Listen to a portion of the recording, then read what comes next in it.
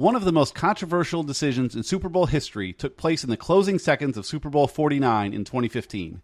The Seattle Seahawks, with 26 seconds remaining and trailing by 4 points, had the ball on second down in the New England Patriots' 1-yard line.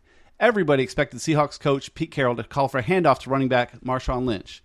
Why wouldn't you expect a call? It was a short yardage situation, and Lynch was one of the best running backs in the NFL. Instead, Carroll called for quarterback Russell Wilson to pass. New England intercepted the ball, winning the Super Bowl moments later. The headlines the next day were brutal, and there were a bunch of headlines. I'm not going to read them all here. But continuing on from the book here, although the matter was considered by nearly every pundit as beyond debate, a few outlying voices argued that the play choice was sound, if not brilliant. Benjamin Morris's analysis on 538.com and Brian Burke's on Slate.com convincingly argued that the decision to throw the ball was totally defensible, invoking clock management and end-of-game considerations. They also pointed out that an interception was an extremely unlikely outcome. Out of 66 passes attempted from an opponent's 1-yard line during the season, 0 had been intercepted. In the previous 15 seasons, the interception rate in that situation was about 2%. Those dissenting voices didn't make a dent in the avalanche of criticism directed at Pete Carroll.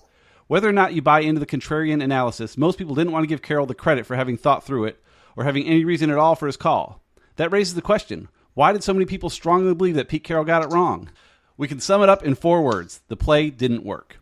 So that was from Annie Duke's book, Thinking in Bets, and joining me to discuss today is Tony Dye. So Tony, welcome to the show. Tell the folks a bit about yourself. Well, thank you, Mickey. Really short. I'm an old IT guy who is retired, which means I sit around and do absolutely nothing but read books, except for all the other things I do from time to time, which is just all over the place. But this book caught my attention. I think you had read it before I read it, and you had made some comment to it.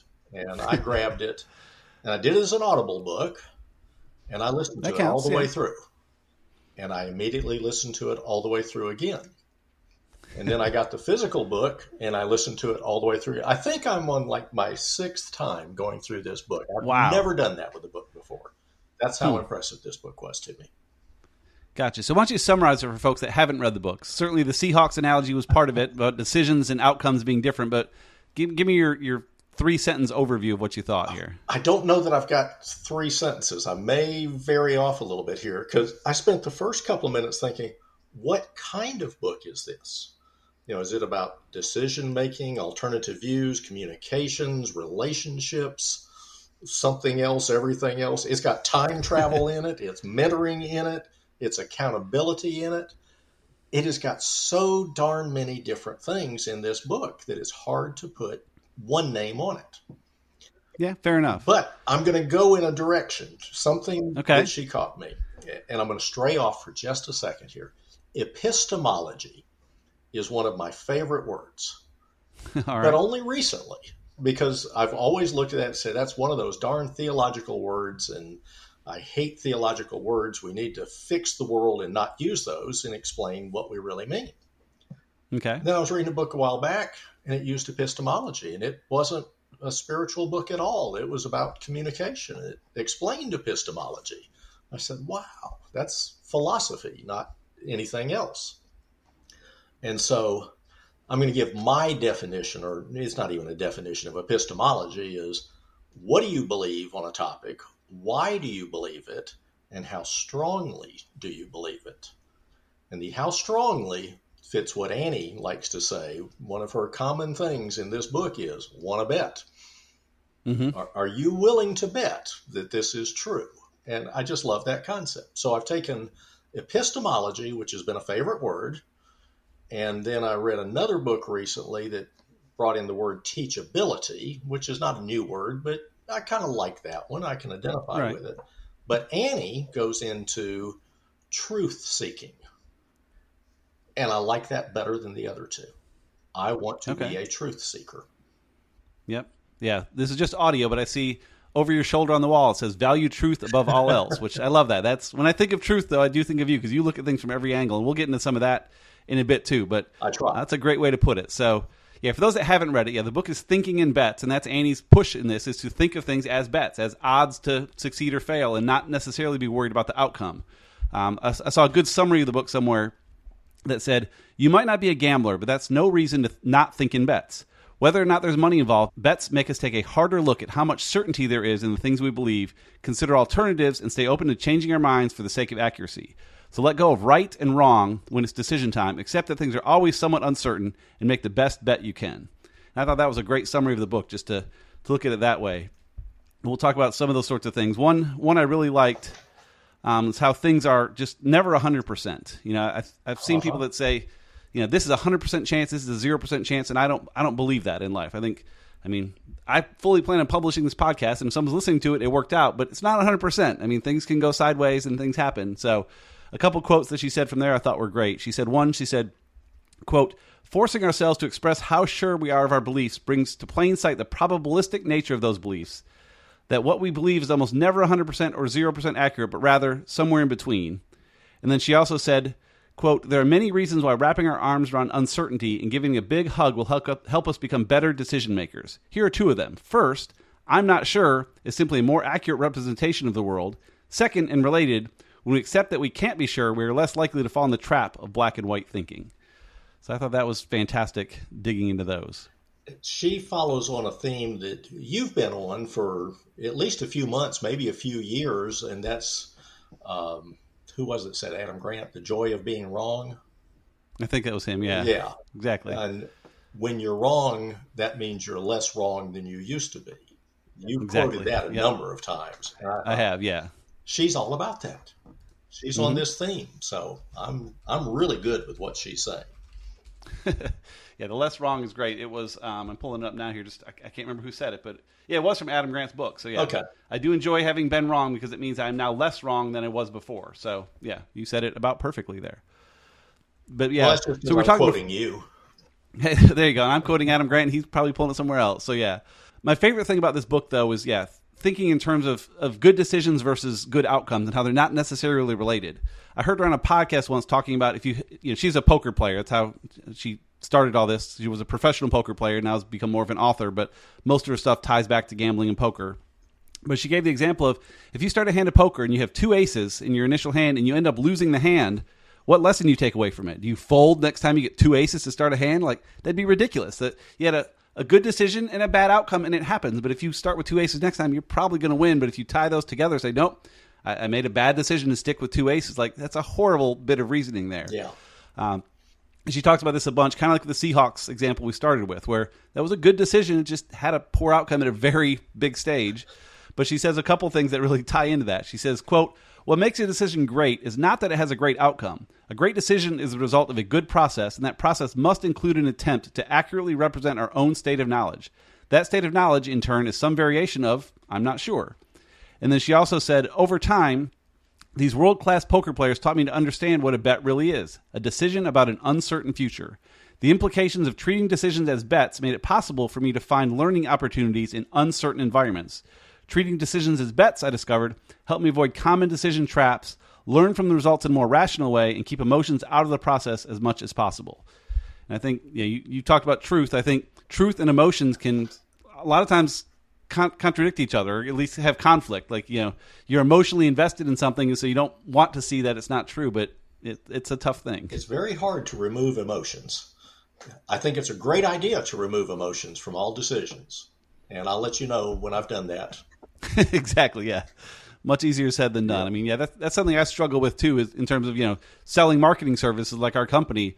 I want to be very rational and clear about things, but I know that emotions are a big part of it. I struggle to, I don't want to say manipulate, certainly wouldn't do that, but just even to tap emotions of people. I don't want to do that because it feels wrong, but that's how people make decisions. People make decisions, and I know I've done this with purchasing things. I'll buy something emotionally and then try to find the facts later to support why I needed that new car, that video game, or whatever it was. Like, yeah, we all do that quite a bit. The Stoics have been trying to teach us this for thousands of years, and I agree with them. And someday I'll get there. Maybe. There you go. Another thing she talked about I thought was interesting was temporal discounting, where letting the future person handle it, which is a tough thing. She talked about Jerry Seinfeld's whole spiel with night guy versus morning guy, where the Jerry can stay up late at night because it's the other Jerry that has to wake up early in the morning. And I've talked about that too with like the flashcards I study. Like I throw flashcards into my system all the time for things to remember because I don't have to go through the flashcards. That's the other Mickey that's going to deal with that tomorrow. Like I just want to learn that thing, so I'm going to throw it in there. I thought it was fascinating to think about that sort of thing with, what the future looks like. I heard a thing, I don't think it was in this book, about your calendar. It's so easy to say, can you meet for lunch tomorrow? And you're like, oh, I'm too busy. But how about in a month? Oh, sure, I'm wide open in a month. But you shouldn't accept that. If you wouldn't do it tomorrow, like, I'm bad about that. It's something I don't want to do. I'll accept it because it's far enough in the future. It's not me, but it is me. And the temporal discounting is a big struggle I have, and I think most people have. I loved her whole concept of time travel. The future me and the past me and the current me. And I want all three of those to talk to each other. Mm-hmm. That was just a neat idea that what I do today will affect the future. What I did in the past affects me today and future, and I need to look at that. Yep. Yeah, it was a fascinating thing. I think usually it's troublesome, like the calendar thing. It's usually taking on burdens you don't want to take on, but because it's so far out, it's the other guy handling it. I think that's where I think it's kind of neat the way I handle it with flashcards, though, because it's tricking me into learning more because the future me will have to do the learning. So it's kind of a good thing if you can play it the right way, but I certainly handle the bad side of it quite often, too. So absolutely. That's a good point. Yeah. Have you looked at her, she's part of it, her Alliance for Decision Education? I have not, no. I love this, alliancefordecisioneducation.org. But you go to the first page on it, and it's just this gorgeous, simple page. Every day, our children make thousands of decisions on their own. Statistics, 70% of young people mistake ads for news. Wow. 96% of children see web content as fact. Those are big numbers. Now, wow. Here's my thing, and this reinforces something Annie said. We tend to believe what we hear and later maybe go check it. I have not fact-checked this website. Because it's Annie's site and I know that she's a fact-checker, I immediately believe it. And I ought to fact-check it, but I haven't. Right. And also, the other thing she says, and many other books reinforce, is once you believe something, you'll keep finding evidence to support what you believe. Therefore, these are absolutely, in her terms, 100% true facts that I just gave you. Has to be true. So I'll defend them now. If you disagree with me, you're wrong and I'm right. Right, because you'll find other websites that happen to agree, even if it's only 2% that agree. I mean, we see a lot of things. That's a great point. I agree completely. This is a neat thing that she's doing, that she's working within the school system, trying to say, let's make better decisions. How neat is that? Yeah, that's pretty awesome. I think maybe that's where we are in the world, too, because I think growing up, when we had encyclopedias, I think those were more trustworthy. You go look something up, that's where you looked it up, and I guess maybe we could have fact-checked that, but I don't know how you would fact-check against an encyclopedia in 1980 either, so things were more true. But and check out a dozen books and research all that. That would be hard. Yeah. Yeah, so now you have better ways to fact-check, but more need to fact-check as well, and a lot of people are still stuck in I saw it, so it must be true, and it fits my narrative, so it really must be true. So that's, She does a great job of fighting against that, and something I try to fight against a lot. That brings a good point here. So, like, you gave me the book called The Moral Case for Fossil Fuels. And I'm like, no, I don't agree with this. I don't like it. But I read it, and it opened my eyes. Like, it's forcing people to look at things from a different perspective. In the book actually made a great case for fossil fuels, and it was a fantastic read to understand where they were coming from, even though it didn't fit my natural belief there. So that's, I think, part of what we do is force ourselves to see other things. The quote from the book that reminded me of that, she said in the book, she said, quote, "We might think of ourselves as open-minded and capable of updating our beliefs based on new information, but the research conclusively shows otherwise. Instead of altering our beliefs to fit new information, we do the opposite, altering our interpretation of that information to fit our beliefs." So exactly what you said a minute ago. I mean, again, you've read the book 6 times, so you're probably quoting from memory for some of her stuff. But yeah, that's something I try hard to do, because I do the same thing. Like, I want to believe this thing, so I'm going to find research to back it up and ignore the stuff that's against it, because they're silly people. They don't know what they're talking about. But that's not a good way to go about things. To be objective is very difficult. I'm following your lead in all of this, as I want to leave that room for stuff being a little bit wrong and let me investigate it. Am I willing to change my mind on something that I'm firmly convinced of? Yep. I will tell you yes, but I don't know Yeah. that I have the evidence to back it up. I think most people would say yes, but I think the fact that you're willing to consider that perspective puts you in a small minority already, which is a good place to be. Well, I think there's a lot of people that don't even think about it. They just blindly accept it. So you and I think, are two people, maybe the only two I know, who are willing to be just a little bit wrong in everything we believe. And I think that's a neat place to be. Yeah, I think that's fair. Yeah, because I don't think in absolutes too much. I think of things like, I have a theory that I've not tested. I don't know if it's true or not, but I have a theory that everyone is a little bit agnostic. Yeah. The most diehard Christian in the world is going to have moments of doubt, but the most diehard atheist is going to see a sunset and say, well, maybe there's something else. Like, I just have a hard time believing anyone is 100% or 0% on either end of that. And I see so many things through that lens. Like, okay, this person is a serious believer. They're 99%, but I'm sure they've had moments of doubt. And this person believes God does not exist, has all the evidence, but every now and then probably thinks like, that really adds up differently. And I try to see things through that lens and have that lens myself. Again, I think people on both ends will argue, but I'm sure I could talk to a Christian that is 100% sure and an atheist that is 100% sure. And one of them is clearly wrong. So, just has to be. So it'd be interesting to see there. Yeah, absolutely. Talking about being wrong here, it's another quote from the book I thought about how to figure out you might be wrong. This is great. You're just leading me through my notes without seeing, which is fantastic here.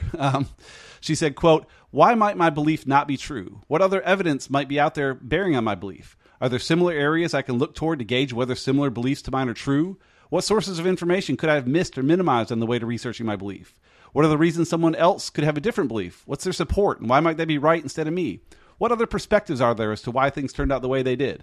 Like, she asked a lot of questions that we can ask ourselves and dig into that thing. Again, looking like the Seahawks, there's so many different ways to look at that situation and wonder, did we see it wrong? Did Pete Carroll see it wrong? Like, who saw what? And there's no right answer. Even the stats I put at the beginning, that pass has only been intercepted 2% of the time. Well, he probably knew that there was a chance it'd be picked off. He just figured the odds were low enough, and he was willing to roll the dice to make a good decision with a likely good outcome. And that's what sports are. That's what life is making the best decision we can. And heck, I always wonder with that game too, if they'd handed off to Marshawn Lynch and he happened to fumble, how many people would have come out and said, well, come on, they had plenty of time. They should have tried to pass first before they handed it off. They had plenty of time to hand it off to him later. They should have passed first.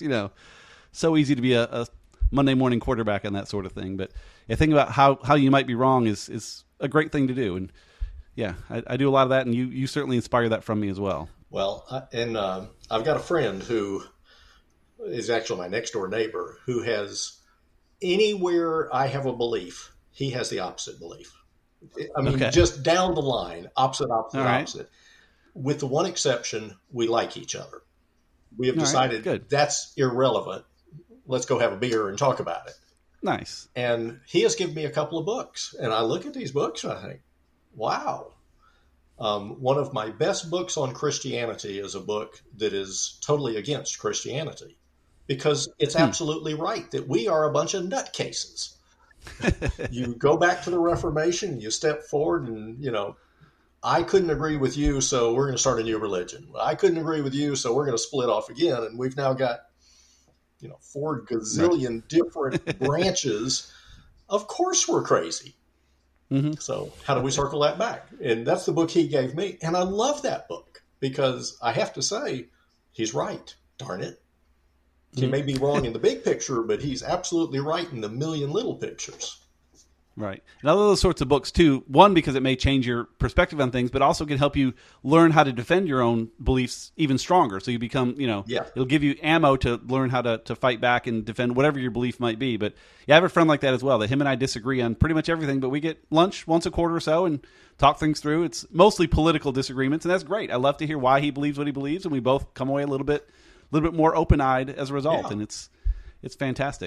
It's fun. And I loved the part of this book where she talked about what was happening in the past, where Supreme Court justices would have clerks from the other party to intentionally say, tell me what I'm going to run up against before I run up against it, and to sometimes moderate the views. That surprises me. But I thought that was fantastic. Yeah, I do. And I've talked before, like on my blog and other places, it frustrates me a little bit too when I can tell what someone thinks on other beliefs because of one belief they have. Like if someone says they voted for Trump, I bet they're anti-abortion. I bet they're anti-Bud Light. I bet they're pro-gun. Like you can, and those shouldn't all necessarily go together. You should have unique thoughts on things. Adam Grant talks about that a lot, about taking each issue and saying, what do I really believe on this issue versus saying, well, if I believe this one, I'm going to vote for that guy. I have to believe this whole list of things. And you don't. You can agree with some and disagree with some. And again, make the best vote you can based on the majority of what you believe. But much easier said than done. Yes, for sure. Sure is. So as we're wrapping up, I have one more quote, and then if you have anything else to add, you can. But I thought this was just a great way to summarize the book from her. She said, quote, "Incorporating uncertainty into the way we think about our beliefs comes with many benefits. By expressing our level of confidence in what we believe, we are shifting our approach to how we view the world. Acknowledging uncertainty is the first step in measuring and narrowing it. Incorporating uncertainty in the way we think about what we believe creates open-mindedness, moving us closer to a more objective stance toward information that disagrees with us." So again, just what you said, finding that the open stance, that open stance toward information that disagrees with us is exactly what we're saying. It's just being willing to look at it and see it and give it a honest look to see if it might be something that we were wrong about or we were right. And now we have more proof of that. So the 99% is I'm willing to disagree with you 1%. Can we move forward from there? There you go. That'll work. Yep. That goes a long way. Exactly. It does indeed. So I may need to read this again because I've read it once and I've kind of dug back through my notes again. But I need to be better about rereading books. And if there's one to reread, and if you haven't read this book, this is absolutely one to get. So Thinking in Bets is a fantastic book. Tony, how can people find more about you, what you've got going on in your life? Well, I'm not sure they want to, but if they want to, I very rarely, nothing like you, daily, do I blog. I do have a website, tonydye.com, TONYDYE. It's been a long time since I put anything out there. I know, but it's in my feed reader, though, and I wait for it. When stuff comes in, I see it. And so, Okay. I encourage you to publish more and let people tell you why you're wrong. So that's the whole idea here. For that. So I need to put a note out there about anybody who knows me should be checking out Stacking Knowledge. And, by the way, I was on it. There you go. Perfect. I appreciate your time, Tony. So great to talk to you. Always good to talk to you, Mickey.